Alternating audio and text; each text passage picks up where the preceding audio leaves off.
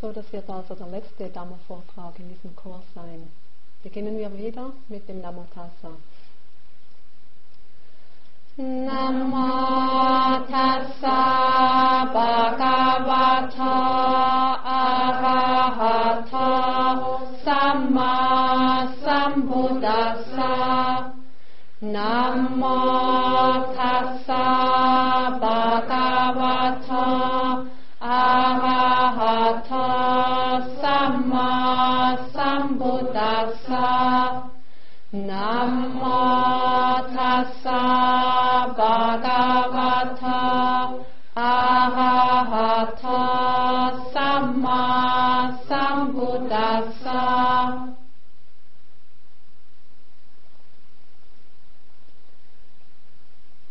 Und heute Abend werde ich über die beschützende Kraft des Dhamma sprechen. Und beginnen möchte ich mit einem Ausspruch des Buddha, der gesagt hat: Die Kraft des Dhamma beschützt denjenigen, der dem Dhamma folgt. Diese Worte können an verschiedenen Stellen in den buddhistischen Schriften gefunden werden. Die Bedeutung dieses Satzes ist eigentlich klar und lässt nicht viel Raum für Missverständnisse. Und doch ergeben sich einige Fragen. Zum Beispiel, was ist gemeint mit die Kraft des Dhamma, die da Schutz gewähren kann? Oder wie wird derjenige, der dem Dhamma folgt, beschützt? Wovor oder vor wem wird man beschützt? Oder wann oder unter welchen Umständen hat das Dhamma die Kraft des Beschützens? So, heute werden wir diesen Fragen nachgehen und ich werde einige Aspekte erwähnen, die eben diese beschützende Kraft haben.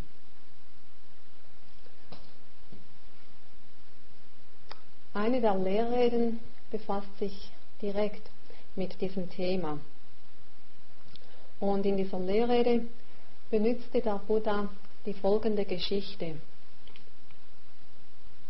Diese Lehrrede ist in der Samyutta Nikaya zu finden, der gruppierten Sammlung. Wieder war diese Lehrrede an eine Gruppe von Mönchen gerichtet. So sagte der Buddha: Einstmals, ihr Mönche, gab es einen Bambusakrobaten. Der richtete den Bambusstab auf und sprach zu seiner Gehilfin Medakatalika: Komm, liebe Medakatalika, erklimme den Bambusstab und stelle dich auf meine Schulter. Ja, Meister, erwiderte die Gehilfin Medakatalika, erklomm den Bambusstab und stellte sich auf die Schultern des Meisters. Da sprach der Bambusakrobat zu seiner Gehilfin Medakatalika: Du, liebe Medakatalika, achte auf mich und ich werde auf dich achten. Wenn so jeweils einer den anderen bewacht, einer auf den anderen achtet, dann werden wir unsere Kunst zeigen und Geld verdienen.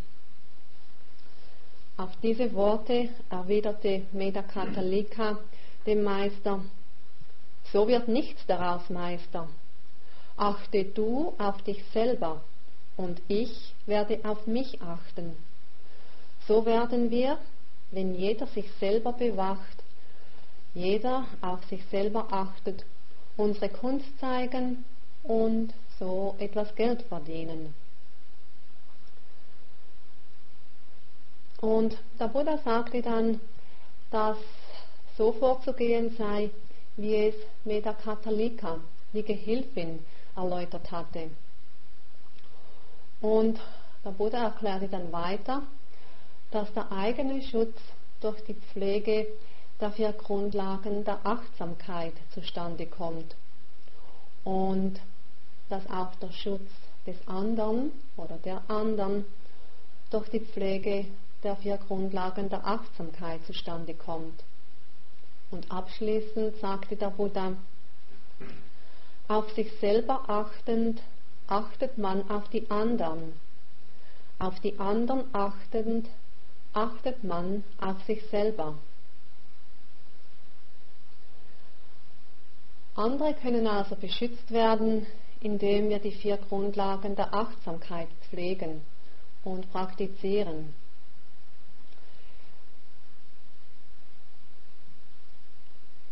Wenn wir die anderen beschützen, wie können wir sie da beschützen? Und wie gesagt, neben dem Entfalten der 4 Grundlagen der Achtsamkeit kommt der Schutz auch durch folgende Eigenschaften zustande, nämlich durch Geduld, durch liebevolle Güte, durch Gewaltlosigkeit und durch Sympathie. Zuerst wollen wir uns nun dem Schutz zuwenden, der durch die Pflege der 4 Grundlagen der Achtsamkeit entsteht. Mit anderen Worten, das ist der Schutz, der entsteht, wenn wir uns der Vipassana-Meditation hingeben.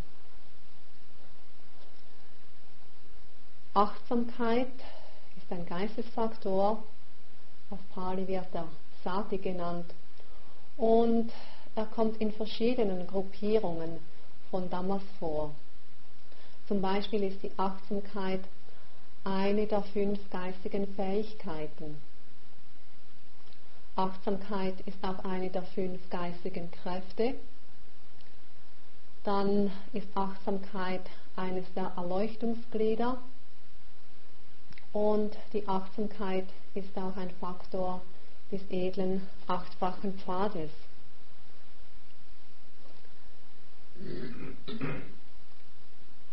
Im Abhidhamma wird Achtsamkeit ganz detailliert beschrieben und es wird gesagt, dass die Manifestation der Achtsamkeit eben Schutz sei, oder die Manifestation wird als Wächter umschrieben. Die Achtsamkeit beschützt oder bewacht den Geist vor unliebsamen und unheilsamen Gedanken oder Geisteszuständen. Sie wacht oder beschützt den Geist, um ihn vor unliebsamen, unheilsamen Objekten zu beschützen.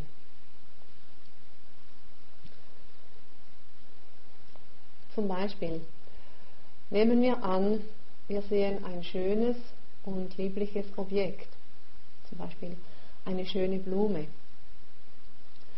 Wenn die Achtsamkeit nicht über den Geist wacht, dann wird das schöne und liebliche Objekt unmittelbar vom Geist ergriffen. Das heißt also, dass da Verlangen entsteht oder Anhaftung.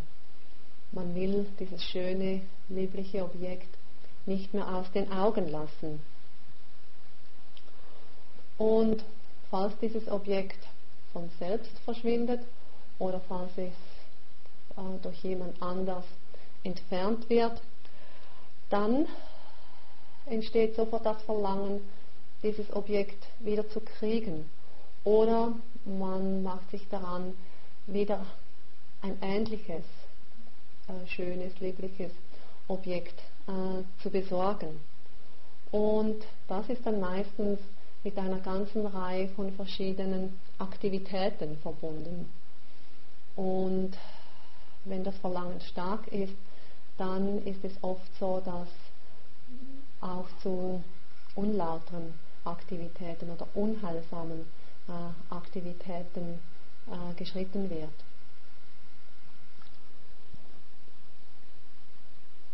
Und auf diese Art und Weise wird dann der Geist eben von unliebsamen und unheilsamen Gedanken oder Geisteszuständen überkommen. Der Geist ist dann nicht mehr rein. Wenn hingegen die Achtsamkeit über den Geist wacht, dann haben mit starker Achtsamkeit unheilsame, unliebsame Gedanken oder Geisteszustände gar keine Chance, in den Geist einzudringen. Und falls die Achtsamkeit nicht so stark ist und unheilsame Gedanken, Emotionen doch in den Geist eindringen können, dann haben sie wenigstens nicht die Chance, sich frei im Geist zu bewegen. In unserem Beispiel mit dem Sehen eines schönen, lieblichen Objektes, wenn jetzt da also Verlangen oder Anhaftung im Geist aufsteigt, dann nimmt das die Achtsamkeit sofort wahr. Und mit Achtsamkeit können wir dieses Verlangen, diese Begierde oder dieses Anhaften beobachten und notieren. Das heißt also, wir geben diesem Verlangen nicht die Möglichkeit, sich frei zu vertun im Geist, stärker zu werden, sich auszubreiten, sondern mit der Achtsamkeit halten wir so wie die Zügel in den Händen und mit starker und ausdauernder Achtsamkeit wird dann dieser unheilsame Gedanke wieder verschwinden, weil er kann nicht weiter bestehen neben einer starken Achtsamkeit. Und einige von euch haben ja diese Kraft der Achtsamkeit jetzt in diesem Retreat selber erfahren, beim Beobachten von unheilsamen Gedanken oder Emotionen.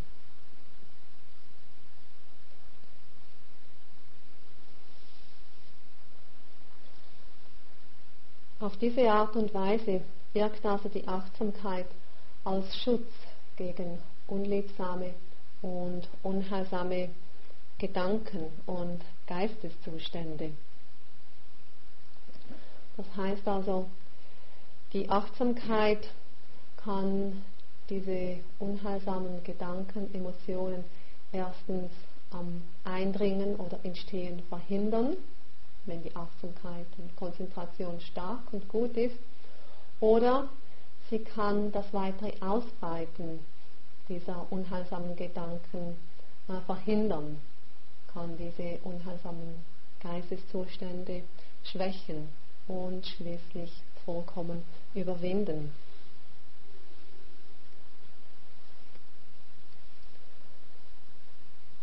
Die Praxis der Meditation, vor allem der Einsichtsmeditation, ist die höchste und verlässlichste Form des Schutzgewährens oder des Beschützens. Dann der andere Punkt ist, auf die anderen achtend, achtet man auf sich selber. Wie können wir andere beschützen? Wie gesagt, neben dem Entfalten von Achtsamkeit können wir sie beschützen durch das Entfalten dieser Eigenschaften, nämlich Geduld, Gewaltlosigkeit, liebevolle Güte und Sympathie.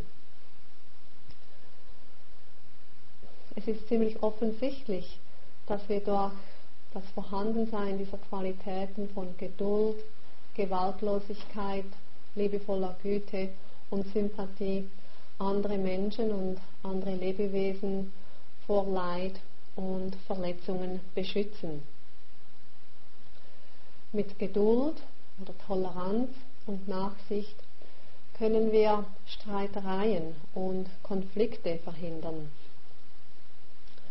Und wenn wir uns gewaltlos verhalten, dann fügen wir anderen Lebewesen keine Verletzungen zu. Wir schaden ihnen nicht.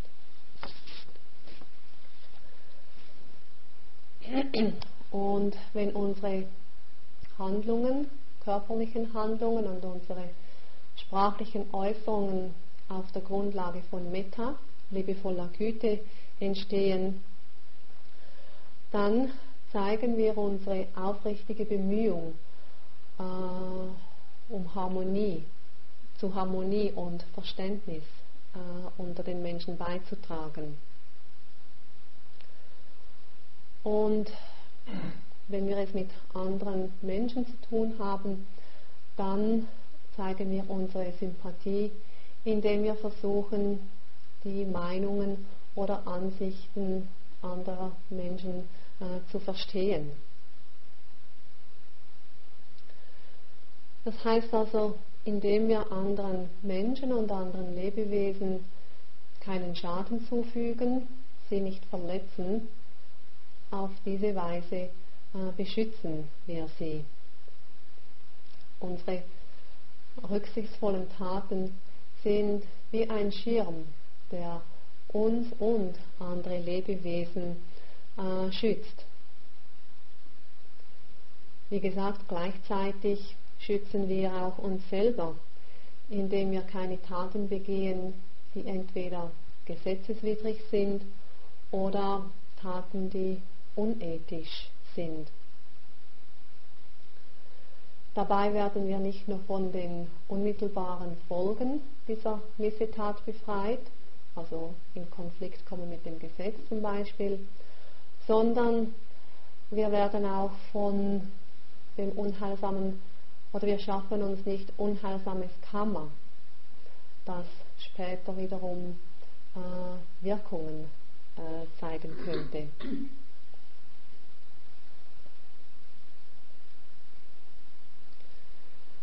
Um uns und andere wirkungsvoll zu schützen, da brauchen wir eine grundlegende Kenntnis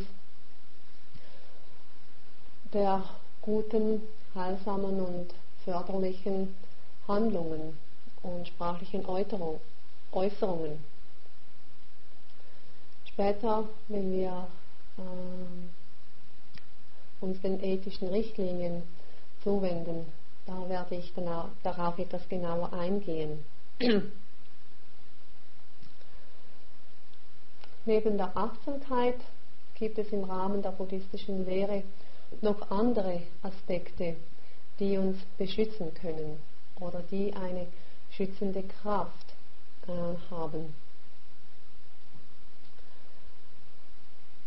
Bevor ich nun darauf eingehen werde, möchte ich kurz etwas sagen über das Wort Schutz. Wenn wir von Schutz sprechen, so wird es meistens gebraucht als Schutz vor Gefahren, Schutz vor Verletzungen oder Schutz vor schädlichen Einflüssen. Oder es ist Schutz vor etwas Bedrohlichem, Schutz vor etwas Furchterregendem oder Schutz vor etwas Unvertrautem. Und ein grundlegender Aspekt des Beschützens steht im Zusammenhang mit unserem Verhalten in der Welt. Und das bezieht sich auf unsere Taten, also körperliche Handlungen und auf unsere Worte. Weil mit unseren körperlichen Handlungen und sprachlichen Äußerungen beeinflussen wir uns selber und die Welt als Ganzes auf sehr tiefe und mannigfache Weise. Mit unseren Handlungen und Worten können wir entweder beitragen zu Verständnis und Harmonie oder wir können beitragen zu Konflikten, Streitereien und Verletzungen. Wir müssen nur die Zeitungen aufschlagen oder die Nachrichten am Fernsehen schauen, um zu sehen, wie der Leute Taten und Worte sehr viel Leid und Verletzungen anrichten können. Wie schon gestern im Vortrag erwähnt, kommen wir nicht umhin, unsere Taten und Worte zu zügeln, wenn wir gute, anständige Menschen sein wollen.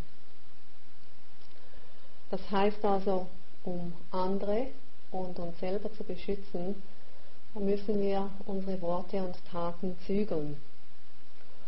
Und weil es für viele Menschen auf dieser Erde nicht so klar ist, was hilfreiche, gute, heilsame Handlungen und Worte sind, gibt es in allen Religionen und in vielen Kulturen Richtlinien, die besagen, wie wir uns in der Welt verhalten sollen. Und der Buddha schlug 5 ethische Richtlinien vor, die als Richtlinien für ein anständiges und unbescholtenes Leben befolgt werden können.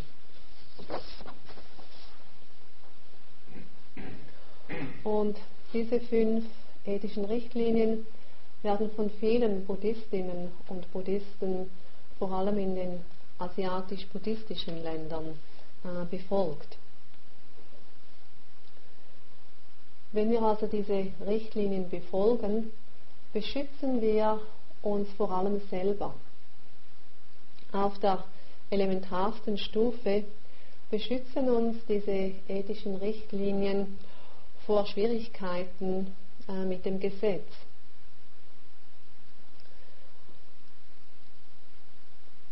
Diese Taten, die können von Gesetzes wegen bestraft werden, nämlich das Töten von anderen Menschen, Lebewesen, oder Stehlen, nehmen, was einem nicht gegeben wird, dann sexuelles Fehlverhalten kann auch bestraft werden von Gesetzes wegen, dann, wenn wir falsche Aussagen machen, also Lügen, oder auch unverhältnismäßiges Verhalten, das hervorgerufen wird durch die Einnahme von Alkohol oder Drogen. Das sind alles Handlungen, die eben von Gesetzes wegen bestraft werden können. Wenn wir also uns an diese ethischen Richtlinien halten, dann kommen wir nicht mit dem Gesetz in Konflikt. Und darüber hinaus trägt das auch zu einem guten Ruf bei, also unter Freunden, bei der Arbeit, Familie, bei Verwandten werden wir dann einen guten Ruf haben. Und auf einer inneren Ebene führt das Befolgen dieser ethischen Richtlinien zu einem reinen Gewissen. Sogar wenn es uns gelingt, unsere Missetat zu verbergen, wenn niemand anders darum weiß, wir selber können uns davor nicht verstecken. Unser Geist wird dann von Reue und Schuldgefühlen geplagt werden. Oder wir fühlen uns einfach nicht mehr wohl in unserer Haut. Das Nichtvorhandensein von Reue oder Schuldgefühlen hat noch eine andere positive Wirkung, die eben in der buddhistischen Lehre von sehr großer Bedeutung ist. Mit einem reinen Gewissen, also frei von Schuldgefühlen und Reue, können wir einen friedvollen Tod sterben.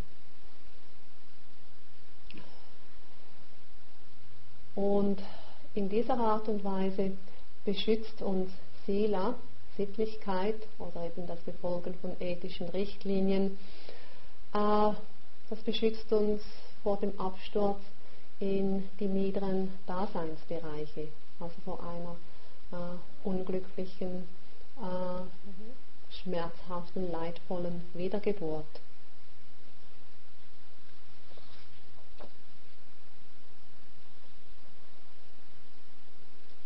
Und wie wir auch gestern Abend im Vortrag gesehen haben,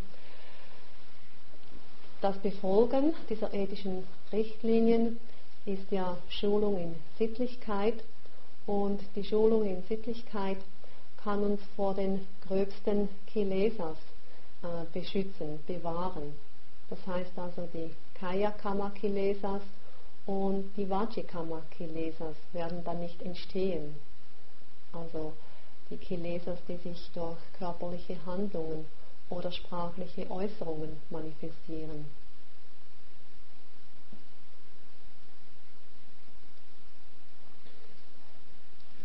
das letztendliche Ziel der buddhistischen Lehre ist das vollständige Ausmerzen aller Geistestrübungen. Oder in anderen Worten gesagt ist das die Verwirklichung von Nibbana. Und Nibbana kann verwirklicht werden, indem der Weg, der zur Befreiung führt, befolgt und praktiziert wird. Und dieser Weg ist der edle achtfache Pfad, der, wie gestern erklärt, in diese 3 Schulungen unterteilt werden kann. Schulung in Sittlichkeit, Schulung in Konzentration und Schulung in Weisheit oder Verständnis. Und die elementarste Stufe ist die Schulung in Sittlichkeit, also Sila. Und das geschieht mit dem Befolgen dieser ethischen Richtlinien. Und somit kann also das Befolgen dieser Verhaltensregeln als ein grundlegender Schutz auf dem Weg zur Befreiung gesehen werden. Im Falle des Befolgens dieser Verhaltensregeln ist es offensichtlich, dass wir uns nicht nur selber schützen, sondern dass wir auch andere Lebewesen beschützen, indem wir sie nicht verletzen, indem wir ihnen keinen Schaden zufügen, geben wir ihnen Folgendes. Wir geben ihnen Angstfreiheit, weil sie müssen keine Angst haben, dass wir sie töten. Wir geben ihnen Vertrauen, weil andere müssen sich nicht sorgen, dass wir ihren Besitz stehlen oder eben einfach wegnehmen. Dann geben wir ihnen Harmonie, weil andere müssen dann ihrem Partner oder ihrer Partnerin nicht misstrauen, ob er oder sie wohl eine Affäre hat. Weiter geben wir ihnen Wahrheit oder Aufrichtigkeit. Andere brauchen sich nicht zu sorgen, ob die Wahrheit gesagt wird oder nicht. Und schließlich geben wir ihnen Klarheit. Andere müssen dann keine Angst haben, dass wir uns schlecht oder unverhältnismäßig benehmen, weil wir unter dem Einfluss von Alkohol oder Drogen stehen würden.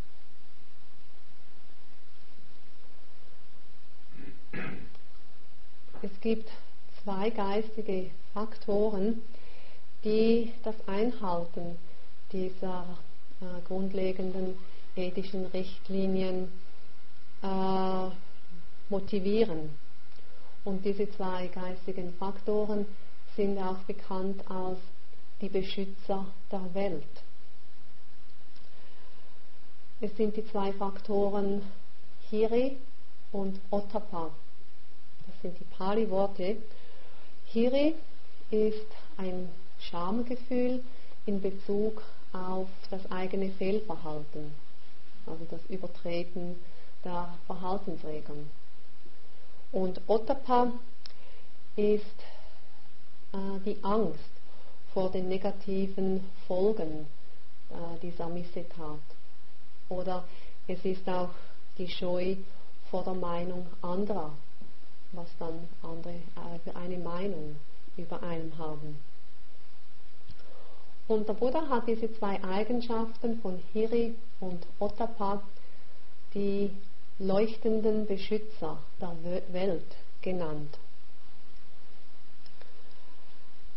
Solange diese 2 Eigenschaften in den Herzen der Menschen gefunden werden können, solange werden die sittlichen Normen in der Welt eingehalten werden.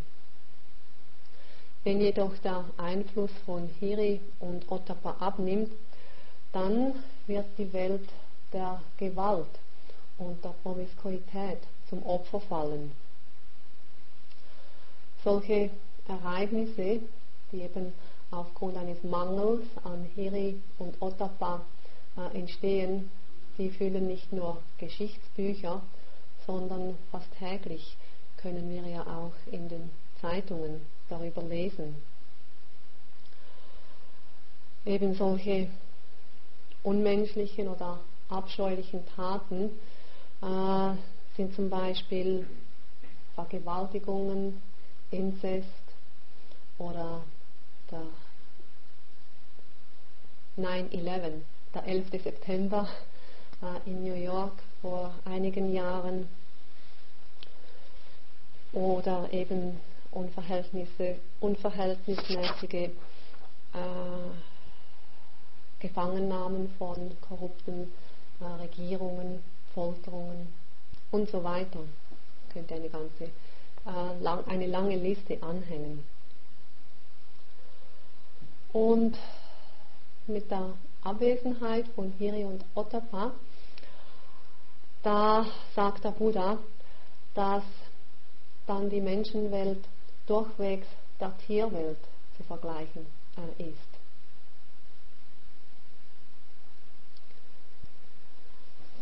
Der Buddha hat auch gesagt, mit dem Entfalten dieser Eigenschaften von Scham und Reue, Hiri und Ottappa, können wir unser Vorwärtskommen auf dem Weg zur Befreiung beschleunigen.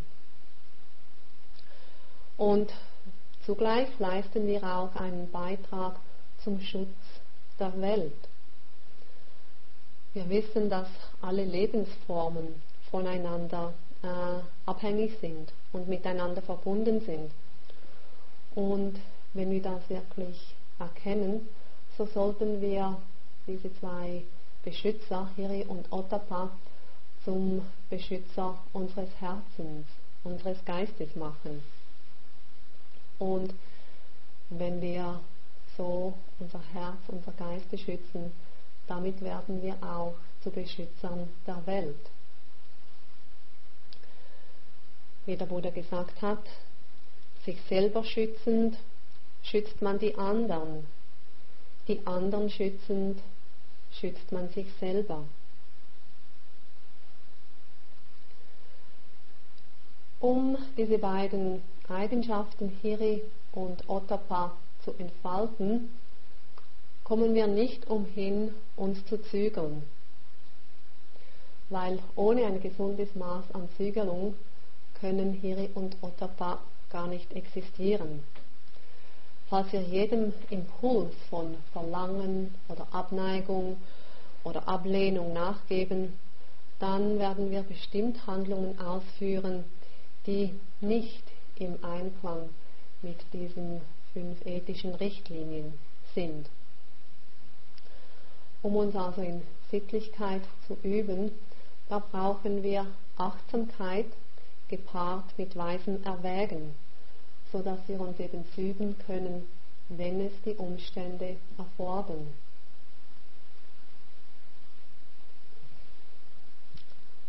Im Zusammenhang mit den ethischen Richtlinien gibt es noch eine andere Aktivität, die als beschützende Kraft wirkt. Und das ist das Zufluchtnehmen. In der buddhistischen Lehre nehmen wir Zuflucht in die 3 Juwelen. Zuflucht zum Buddha, Zuflucht zum Dhamma und Zuflucht zur Sangha. Und durch das Zufluchtnehmen richten wir unser Leben auf diese Zufluchten aus und wir bemühen uns im Einklang vor allem im Einklang mit dem Dhamma zu leben. Dhamma eben als die Naturgesetze, die natürlichen Gesetze, wie sie im Universum sich abspielen.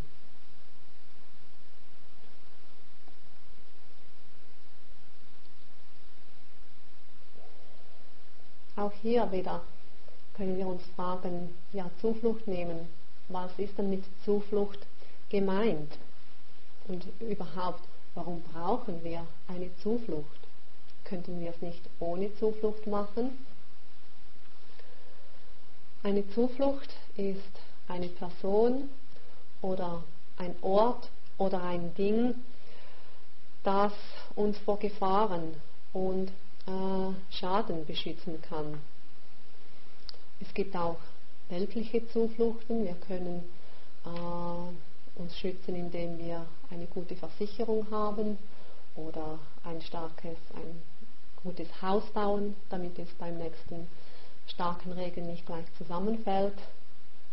Aber eben, das sind sehr kurzlebige Zufluchten.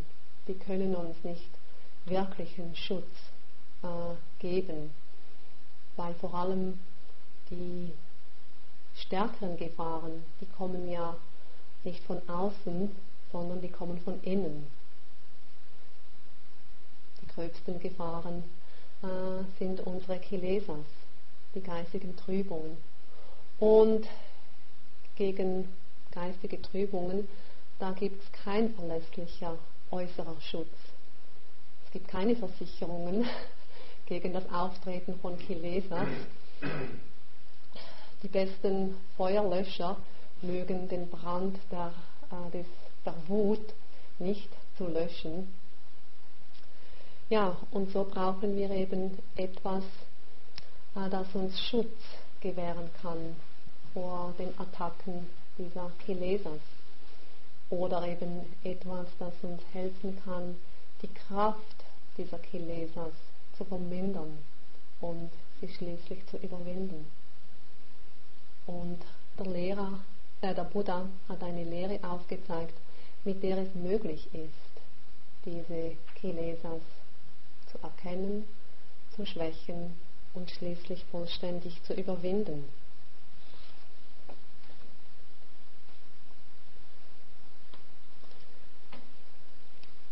Diese 3 Juwelen als Zuflucht, die können uns in diesem Leben schützen vor Besorgnis, vor Ärger, vor Ängsten, Kummer und Verzweiflung.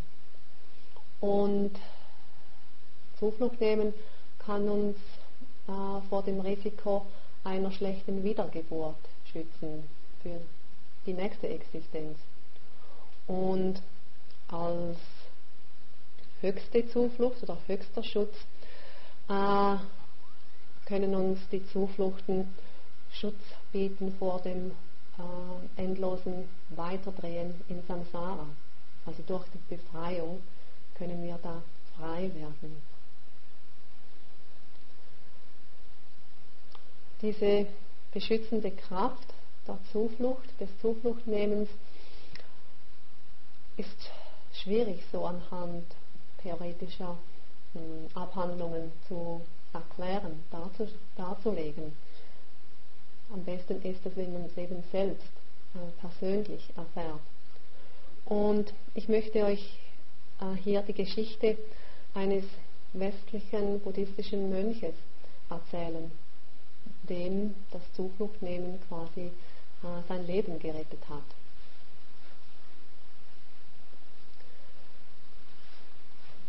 Dieser Mönch und sein Begleiter waren auf einer Pilgerreise unterwegs in Indien und sie machten alles zu Fuß. Und sie kamen dann in das Gebiet von Nalanda und Rajagaha. Und dort wurde ihnen gesagt, dass sie sehr auf der Hut sein müssten, weil in diesem Gebiet, einem waldigen Gebiet, es viele Banditen hätte. Und die lokale Bevölkerung riet ihnen eigentlich ab, diesen gewissen Wald zu durchqueren. Aber der Mönch und sein Begleiter, die waren schon ein paar Monate unterwegs in Indien und die dachten, nee, uns kann nichts mehr geschehen. Bis jetzt sind wir auch unbehelligt davongekommen. Und so gingen sie durch diesen Wald. Und nach einiger Zeit trafen sie eine Gruppe Männer, die Bäume fällten. Und diese Männer, die hatten Äxte und so Spaten. Und als die beiden auftauchen, kamen diese Männer sofort und umzingelten sie. Und sie machten es klar, dass sie berauben würden, dass sie alles nehmen wollten, was sie hatten. Der Begleiter, der dachte dann, dass seine Aufgabe ja war, auch den Mönch zu beschützen, und so fing er an, mit diesen Männern zu kämpfen. Und natürlich gelang es ihm nicht, alleine gegen diese Gruppe Männer anzukommen. Und er kriegte einige Schläge ab und so rannte er also davon ins Unterholz. 2 der Männer folgten ihm und das ließ 4 Männer alleine zurück mit dem Mönch. Und die Männer sprachen untereinander und der Mönch, der verstand etwas Hindi, und so verstand er dann, dass sie ihn töten wollten. Und sie machten es auch mit Gesten so ziemlich eindeutig. Und der Anführer dieser Bande, der schwang auch schon seine Axt über dem Kopf des Mönchen. Und in diesem Moment, da blitzte ein Gedanke auf im Geist des Mönchs. Und es war dieser Satz: Wenn du im Land des Buddha bist, tadle niemanden und nichts für irgendetwas, was dir widerfährt. Und das war der Rat, der ihm ein buddhistischer Meister vor seiner Abreise nach Indien gab. Und der Mönch, der realisierte, ja, falls das nun das Ende meines Lebens sein sollte, so ist es so. Ich habe keine Chance gegen diese Männer. Auch wenn ich mich wehren würde und kämpfen würde, sie sind zu 4, ich bin alleine. Also, was kann ich machen? Ich werde mich ihnen hingeben. Und damit beugte er etwas den Kopf, faltete die Hände und begann zu chanten. Namo tassa bhagavato arahato und so weiter.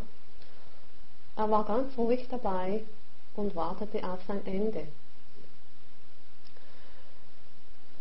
Doch es geschah nichts. Und er schaute dann etwas auf und sah, dass der Anführer immer noch die Axt über seinem Kopf hielt, aber irgendetwas hinderte ihn, die Axt auf seinen Schädel sausen zu lassen. Und der Mönch, schon etwas fast unverschämt, hob dann seine Hand und machte so eine Linie über den Schädel. Also quasi zu zeigen, hier, spalte meinen Schädel in 2. Doch der Bandit konnte die Axt einfach nicht runterfallen lassen. In der Zwischenzeit kam sein Begleiter wieder, weil im Unterholz realisierte er, dass er den Mönch alleine gelassen hatte mit 4 der Banditen. So kam er also wieder. Es entstand nochmal ein Gerangel. Schlussendlich nahmen ihnen die Banditen alles ab, was sie hatten. Dem Mönch blieb nur die untere Robe und seine Sandalen.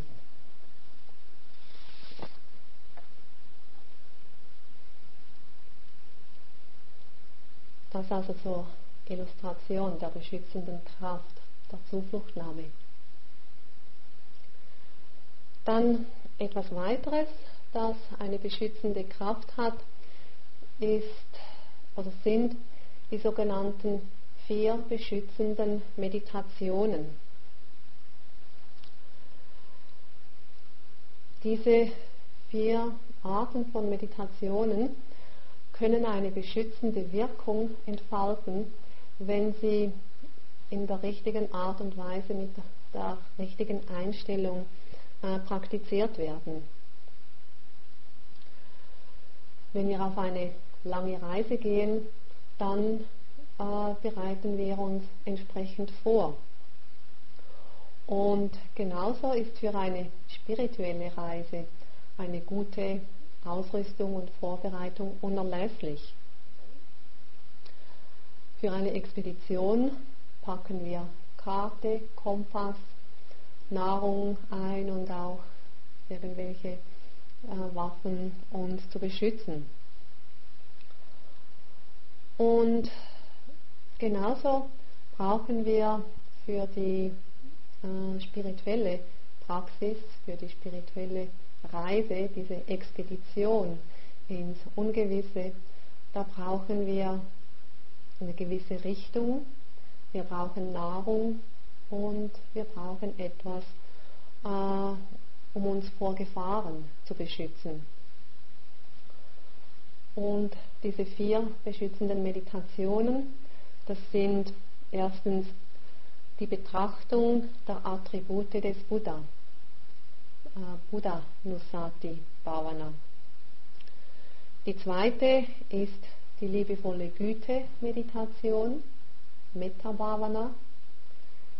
Die dritte ist die Betrachtung der Nichtschönheit des Körpers, das ist Asubha Bhavana. Die vierte dieser Meditationen ist die Betrachtung über den Tod, Maranasati.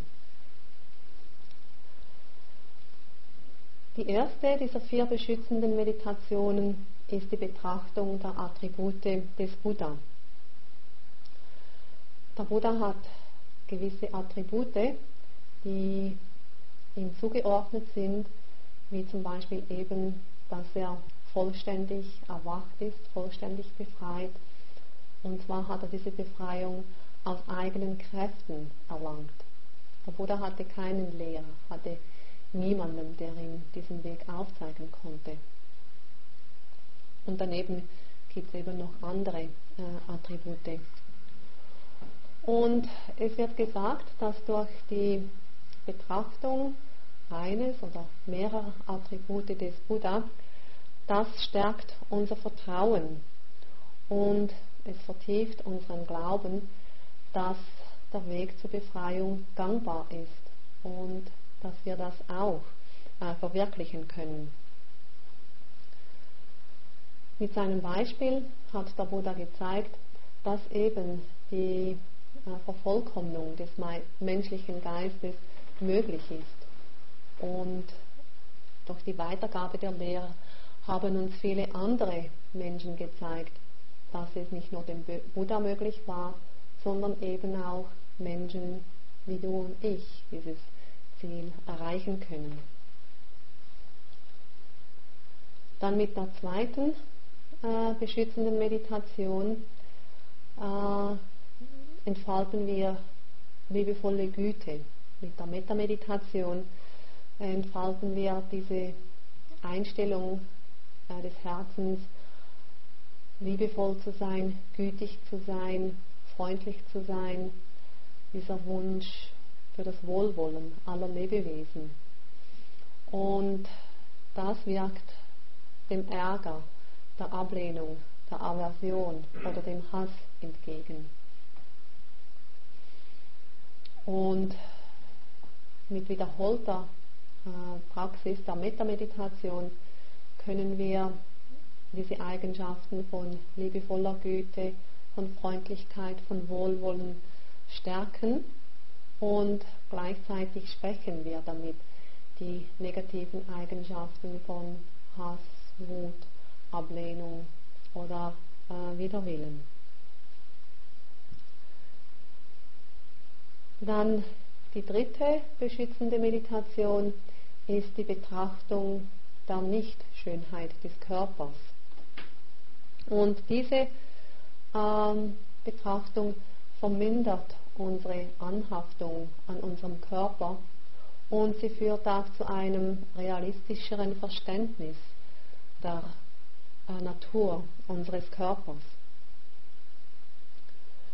Und mit dieser Betrachtung können wir auch unsere Entsagung verstärken oder fördern.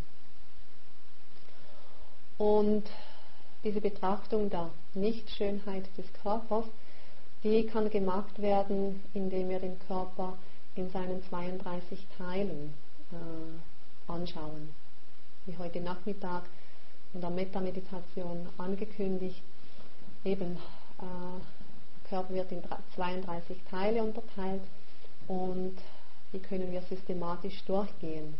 Kopfhaare, Körperhaare, Nägel, also Fingernägel, Zehennägel, Zähne, Haut, Fleisch, Sehnen, Knochen, Knochenmark, Nieren, Herz und so weiter.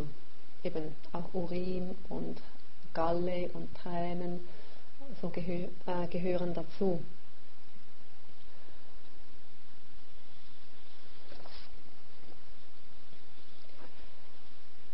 Wie gesagt, diese Betrachtung des Körpers, die sollte zu einer Abnahme der Anhaftung an den Körper oder eine Abnahme der Identifikation zum Körper führen.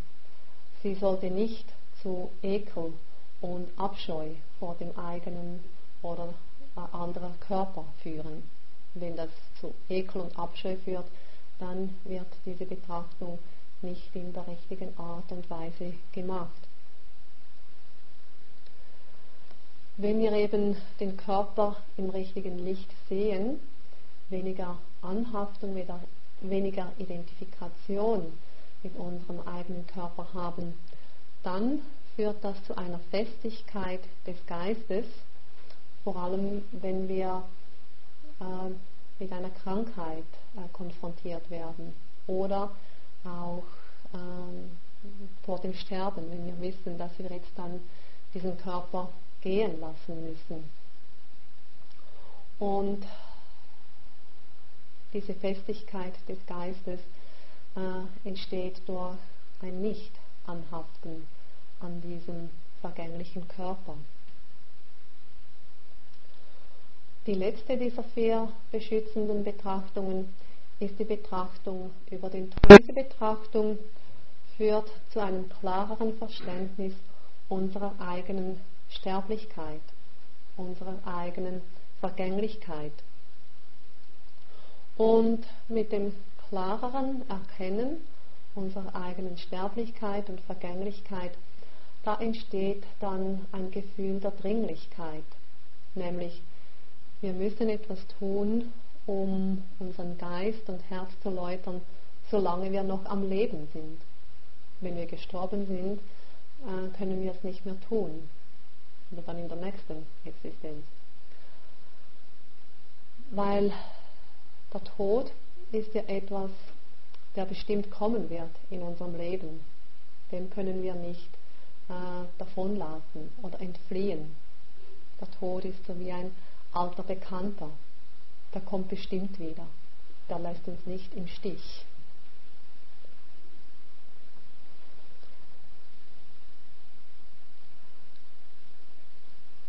Die Eigenschaften oder die Qualitäten, die wir mit diesen 4 beschützenden Betrachtungen oder Meditationen entfalten können, die sind sehr wichtig auf unserer spirituellen Reise. Ohne sie ist es eher schwierig, vorwärts zu kommen. Im Rahmen unserer täglichen Meditationspraxis können wir diese Meditationen zu Beginn einer Sitzmeditation zum Beispiel kurz entfalten. Das muss nicht sehr lange sein. Das heißt also, wir können beginnen mit der Betrachtung der Attribute des Buddha oder eines seiner Attribute und das können wir für 1 oder 2 Minuten tun.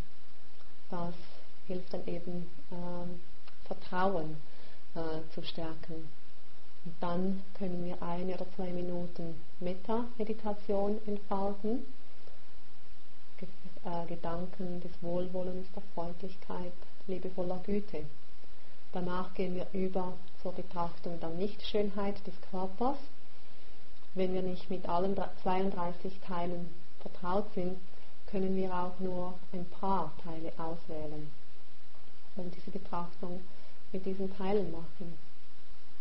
Das führt dann zu einem besseren Verständnis der wahren Natur des Körpers, was wiederum zu einer weniger starken Anhaftung an den Körper führt. Und schließlich die Betrachtung über den Tod können wir auch so 1 oder 2 Minuten machen, uns einfach ganz klar gewahr zu werden, dass wir eines Tages sterben werden. Und auch wenn wir momentan gesund und stark sind, so heißt das nicht, dass wir noch 10, 20 oder 30 Jahre weiterleben können. Ursachen gibt es viele. Schon morgen könnten wir tot sein. Und das lässt dann ein Gefühl der Dringlichkeit entstehen. Das heißt also, wenn wir uns kurze Zeit nehmen, diese 4 beschützenden Meditationen zu machen, dann ist das wie wenn wir unseren spirituellen Tagesrucksack packen. Da tun wir Vertrauen herein, liebevolle Güte, ein Mittel gegen Anhaftung an den Körper und dieses Gefühl der Dringlichkeit. Und indem wir unseren spirituellen Tagesrucksack damit gefüllt haben, wenn wir dann während dem Tag einer schwierigen Situation begegnen, da werden uns dann diese Eigenschaften eher wieder hochkommen. Wir werden uns erinnern und so angemessener dann handeln können.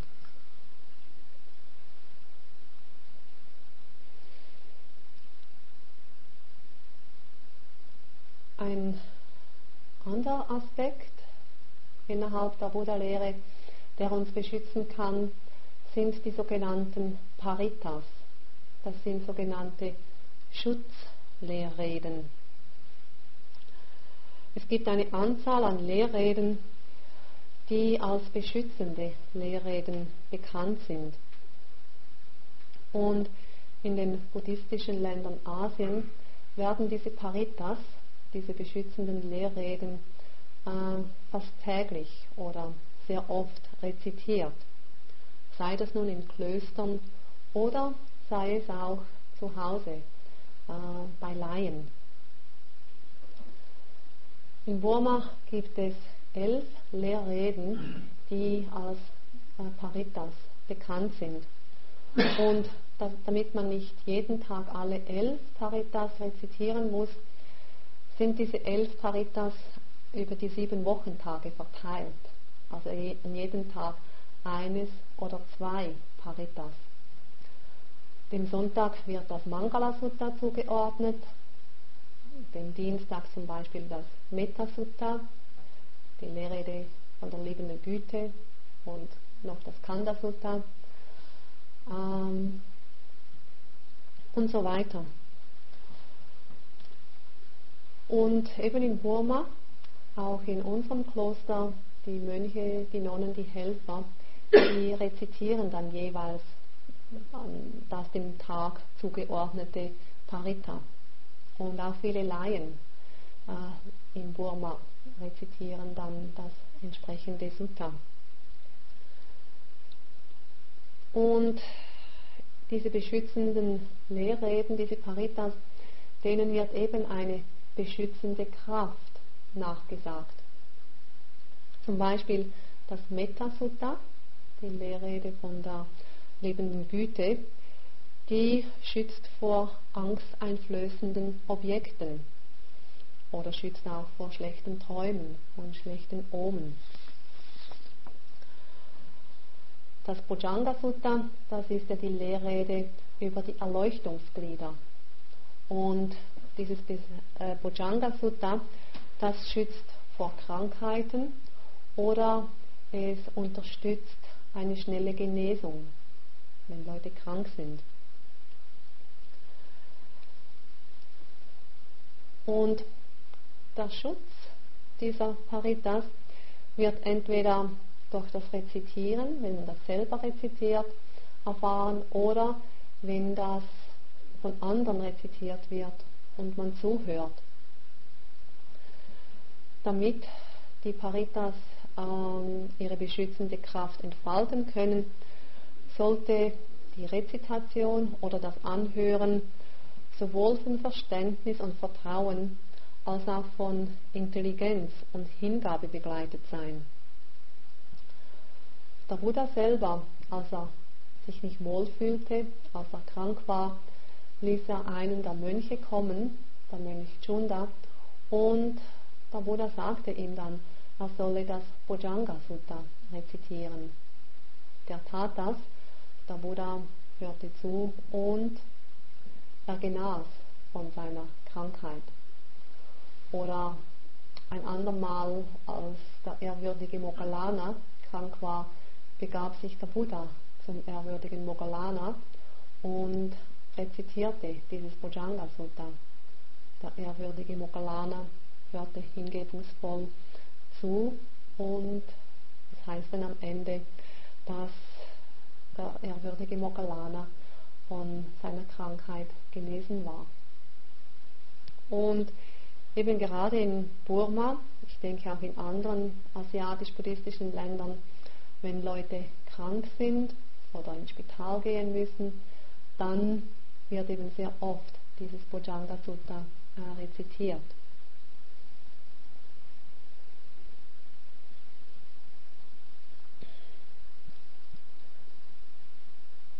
Alles, was der Buddha während seinem Leben gelehrt und gesagt hatte, das basierte immer auf liebevoller Güte und auf Mitgefühl. Und immer wenn seine Worte wiederholt werden oder eben rezitiert werden, dann sollte es mit der gleichen reinen Motivation gemacht werden, nämlich mit der Motivation, anderen Lebewesen zu dienen und zu helfen. Und aufgrund dieser reinen und wohlwollenden Motivation werden dann die Worte mit einer kraftvollen Reinheit durchdrängt. Und dadurch werden sie dann zu einem kraftvollen Schutz für die aufmerksamen und hingebungsvollen Zuhörerinnen und Zuhörer.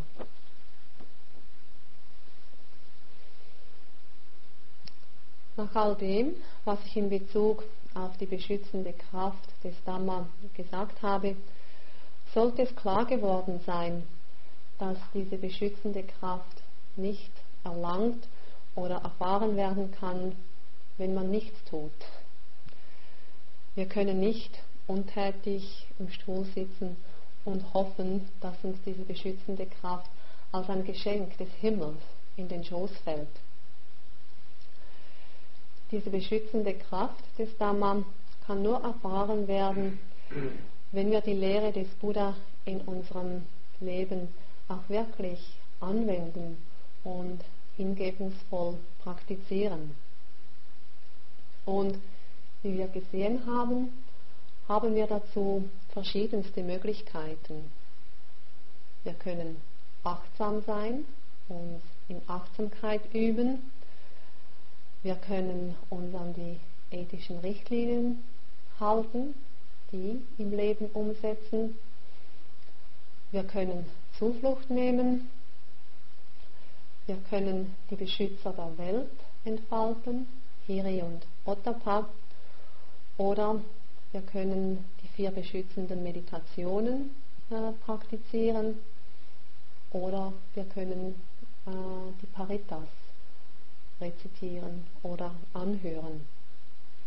Aber auf jeden Fall braucht es unser volles Engagement, damit die beschützende Kraft des Dhamma wirksam wird und selber erfahrbar wird. Zum Schluss dieses Vortrages möchte ich noch einmal zum Satz des Beginns zurückkehren. Der Satz eben: Die Kraft des Dhamma beschützt denjenigen, der dem Dhamma folgt. Sich selber zu schützen und andere zu schützen, das entspricht den beiden edlen Zwillingstugenden im Buddhismus. Diese beiden sogenannten Zwillingstugenden, die sind Weisheit und Mitgefühl. Und sich selber zu schützen, das ist der Ausdruck von Weisheit, Erkenntnis. Und andere zu schützen, das ist der Ausdruck von liebevoller Güte und Mitgefühl. Diesen Worten beende ich diesen Vortrag und ich danke euch für eures aufmerksames Zuhören.